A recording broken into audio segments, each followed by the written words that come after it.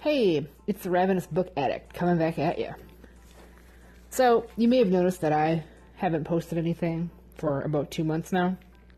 And, well, frankly, work got busy, got a little stressful, and I had less time and inclination. So, I mean, if you're worried about all the episodes I could have been producing, oops, I'm sorry. But, the stress at work's gonna taper off a bit, and in the next coming weeks or months or whatever, you should hear more from me, if that is your desire to tune in, and of course, if it is my desire to create. Please note that I am not a professional at podcasting or doing anything related to the radio or media, I'm in education. That's my job. But I like to podcast and talk about books and share my love of books with people. So that's why I'm doing these, why I've started doing this. Anyway, so the book that we're going to talk about this week is called Circe by Madeline Miller. And Circe, that is Circe. And Circe is the original Greek witch, if you will. And if you recognize that name, you probably heard it from the Odyssey. This is Greek mythology, of course, and I love Greek mythology. It is one of my favorite things. And, pretty much the Greeks, they treat their deities like they were humans. They give their deities, human fallibility and frailties and pettiness and everything. And it's really a very interesting snarl of personalities. Greek mythology is. And so, this book, Circe, is from the perspective of the witch, the sorceress, the goddess of the Odyssey. And if you're familiar with the Odyssey, this is the witch that turned Odysseus's men into pigs when they arrived on her island. She lives on the island of Aia, and the spellings are various, but it's basically A-I-A-I-A.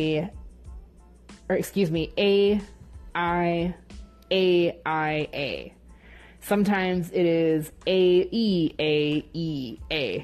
And so I've been pronouncing it as Aia. I don't know if that's how the ancient Greeks would have pronounced it, but that's my best guess. Anyway, Circe of Aia, this book tells her story. And you actually get glimpses of many other Greek myths, and we learn a lot about Circe. She is the daughter of Helios, who is the god of the sun. Well, of course, if you know Greek mythology, you know that. You know about Helios, the god of the sun. Quite a lot of power. Circe's family is actually from the Titan faction of Greek mythology. Basically all the gods, and there's hundreds of them, pretty much. They're divided into two camps. The Olympians, which are like, Zeus and Hera and Athena and Poseidon and Hades and Demeter and, all those guys. Ares, those are all the Olympians. But before the Olympians rose to power, we have the Titans. And so Titans are, deities like Atlas, who is holding up the world on his shoulders, Kronos, the father of Zeus, and Zeus's siblings. We've got Oceanos, the original god of the sea. We've got Rhea. We've got Gaia. These are all Titans. And the Titans were beaten in a massive war in the Greek mythology tradition. And Circe comes from the Titans.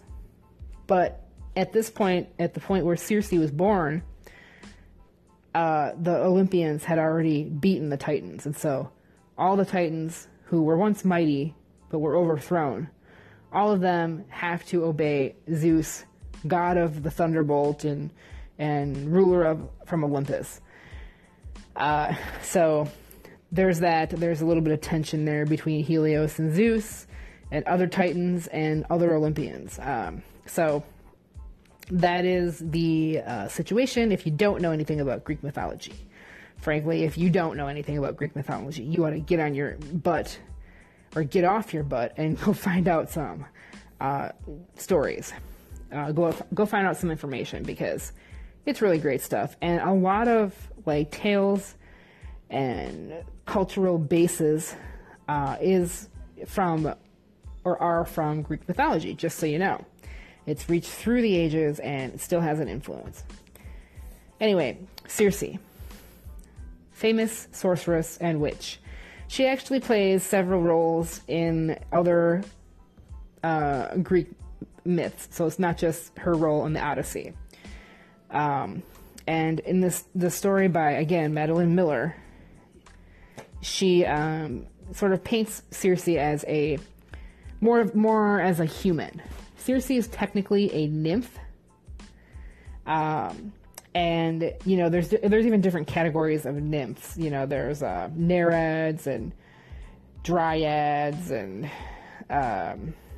oreads. I mean, basically in ancient Greece, every sort of natural element or phenomenon was attributed to a deity. So every little mountain stream, every little mountain, it was given credit as some kind of nymph. Dryads are woodland. Nereids are, I think they're saltwater nymphs. And oreads are, I think, mountain nymphs.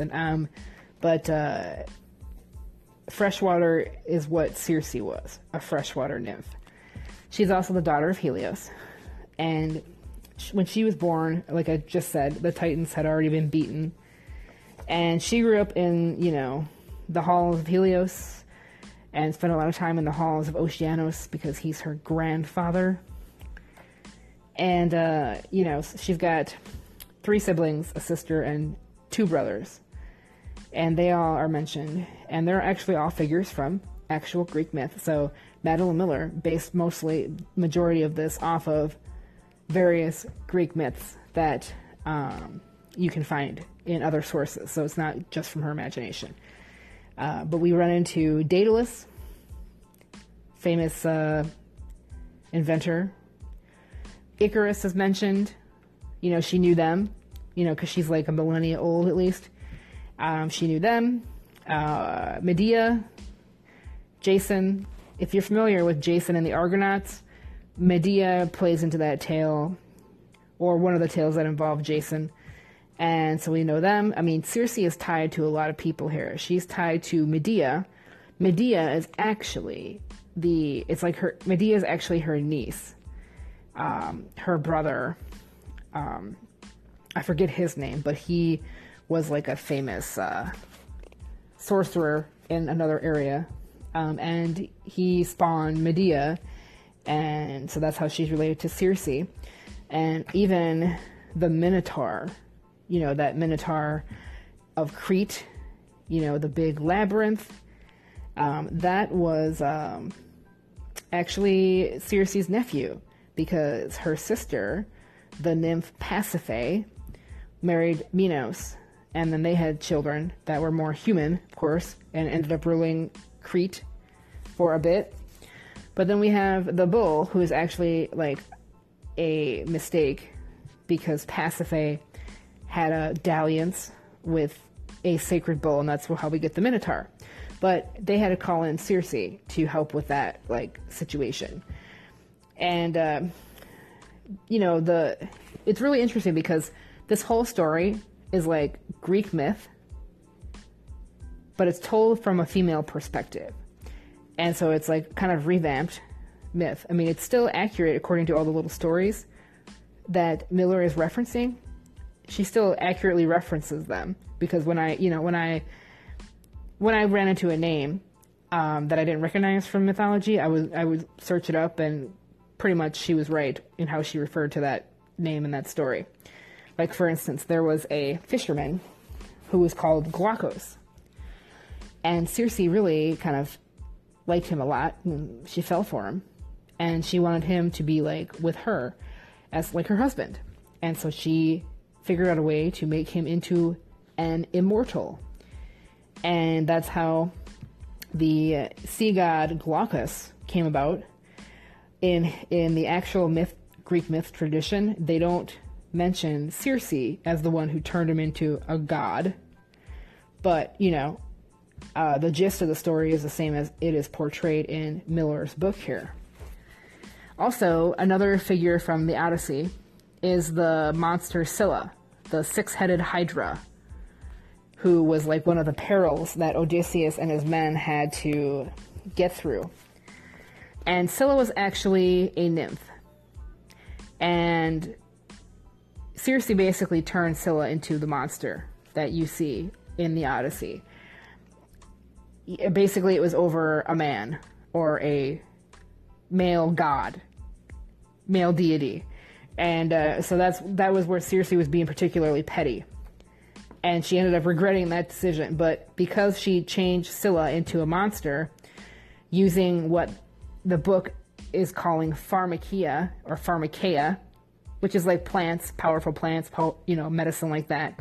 Apparently the gods of Greek tradition were afraid of pharmakeia because they considered it magic and something that they could not actually control. Well, Circe and her siblings, her siblings through her mother and father, she had a lot of other half-siblings too from Helios, but we'll pass that by here. But her and her siblings, her full siblings, all managed to figure out how to use pharmakeia. The gods didn't like that. And they also didn't like the fact that Circe turned Scylla into a monster. And so Circe got exiled to the island of Aia. And that's where she lived for a very, very long time. Now, through this tale, we meet a lot of people. There's a lot of references to other myths.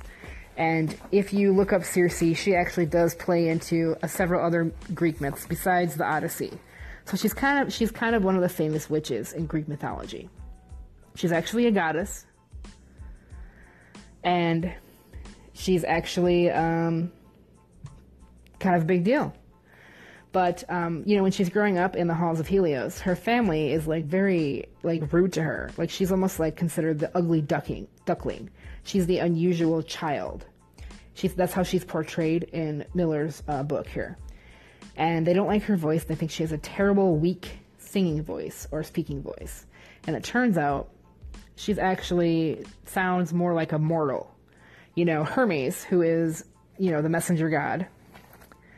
Doesn't matter if you're Titan or Olympian. He's the guy to get a message sent by. But he actually says to her that you have a mortal voice. The mortals will not be so afraid to talk to you. The rest of us gods, we have to talk really softly to these mortals, because if they heard our full voices, their heads would explode. But you sound like them. Therefore, you actually do have a very lovely voice.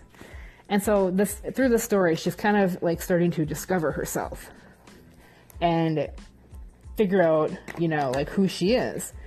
But it takes a long time because, gods actually have quite a much longer life. Okay, I want to take a break, and I will pick this up in a few minutes. So stay tuned for the next segment. Thank you.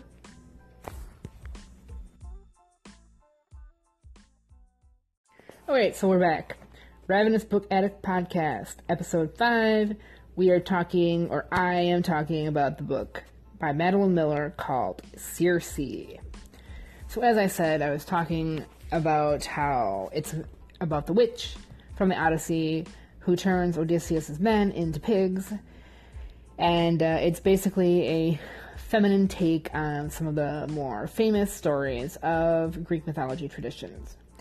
Well, so we left off at about the part where Circe is exiled to Aea because she turned Scylla, who was a nymph, but is now a monster, a six-headed hydra who likes devouring men, as they pass her little cave between her cave and the massive whirlpool that swallows whole ships called Charybdis. So Scylla put herself in a nice little spot there to get the most out of her, most for her stomach, we'll say that. Well, anyway, we meet Medea and Jason and kind of learn about them. We also learn about several other figures from myth. We meet the Minotaur and the mother of the Minotaur, who is Circe's sister Pasiphae. And then, of course, we run into Odysseus and his crew. Now, I was waiting for this part because I love the Odyssey. I love Odysseus. Now, Odysseus is a wily, not always a very nice guy. He does some things that are not very honorable. And, of course, he pays the price for it. You know, it takes him like 20 years to get home from the Trojan War. And then he has to fight off a bunch of suitors who are trying to take his wife away from him and his position in society away. And so we learn, you know, we know about that. We know all that from the Odyssey. Now, it has been a long time since I've read the whole of the Odyssey. But mostly that is told from like a male perspective. We hear about Telemachus, who is Odysseus' son. We hear about his quest to figure out what happened to his father. Why are all the other Greek heroes back? You know, why are the Greek heroes back on Sparta and etc. and so on? What happened to all of them? Yet my dad is nowhere to be found. And so Telemachus, goes on his journey to figure out what happened to his dad. So we hear that. We hear a little bit about what happens to Penelope while Odysseus is away. But largely the Odyssey and largely a lot of Greek myths are told like with a male perspective in mind. And Circe is told from a female perspective, and we get a view of things from the immortal sorceress goddess Circe. Now, she's not as terrifying as you might think. Like, I went into this thinking, am I going to learn about why she turned men into pigs? I did, but she's very human. In this story by Miller, she's a very human type of deity. You know, she was drawn more to mortals. She is mentioned as having a mortal-sounding voice that is not going to make humans' brains or heads explode when you hear the full of it. And, you know, I mean, I already love Greek mythology, and so I was already going to read this anyway. But I really couldn't put the book down. I had a very hard time putting this book down because I was waiting for the moment where her and Odysseus meet. And, you know, she's portrayed as a sorceress, but she ends up helping Odysseus in the Odyssey. And in this book, it's the same way. Only we get her take on the man that he was. And also through this, I learn that actually Circe and Odysseus have a son. So Odysseus has two sons. He doesn't know about the one with Circe because she never told him. And he was long gone by the time Telegonus was born. Now, I looked that up, and it is true. In fact, in the actual Greek tradition, one version is that Circe and Odysseus have a son, Telegonus. And there's another version I found that said that they had twins. But only Telegonus is in Miller's book. And you get more of like what happens to Odysseus when he gets back to Ithaca. Like, you know, if you read the more exciting parts of the Odyssey, you hear that he killed the suitors, got his wife back, and then that kind of is ended. And I haven't read the full text of the Odyssey for a very long time, so I don't know if any of this is mentioned. But in Madeline Miller's book, you know, Odysseus doesn't have a great time adjusting after the 20 years he was away, And the fathers and families of the men who died in the Trojan War or who died with Odysseus when he was trying to get back home are raising a ruckus. And the families of the men who Odysseus killed on his way, or the ones that he killed because they were trying to steal his wife, are raising a ruckus, and nobody likes Odysseus anymore in Ithaca. And so he was facing a downward spiral, according to Miller's rendition. And that may very well be in the full text of the Odyssey, but it's been a very long time since I've read it, so I don't remember if it was. And anyway, Odysseus does die. He is killed by his son, not Telemachus, but Telegonus. And it's an accident, but afterwards, Telemachus and Penelope come to Aea and run into Circe again. And the story ends on a very nice note. You know, there's a lot of reference to transforming people into gods. And there's a lot of reference of transforming gods into mortals. And I can't say which happens. I don't want to spoil everything for you. But it ends on a very nice note because I believe Circe finally gets what she wants. And perhaps what she's hoped for years. You know, she meets a lot of mortals and grows to like a lot of them.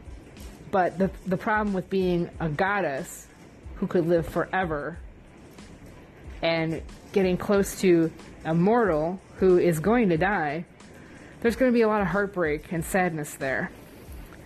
And there is some heartbreak and sadness in Circe, but there's also an interesting twist and take and wrap-up of her tale.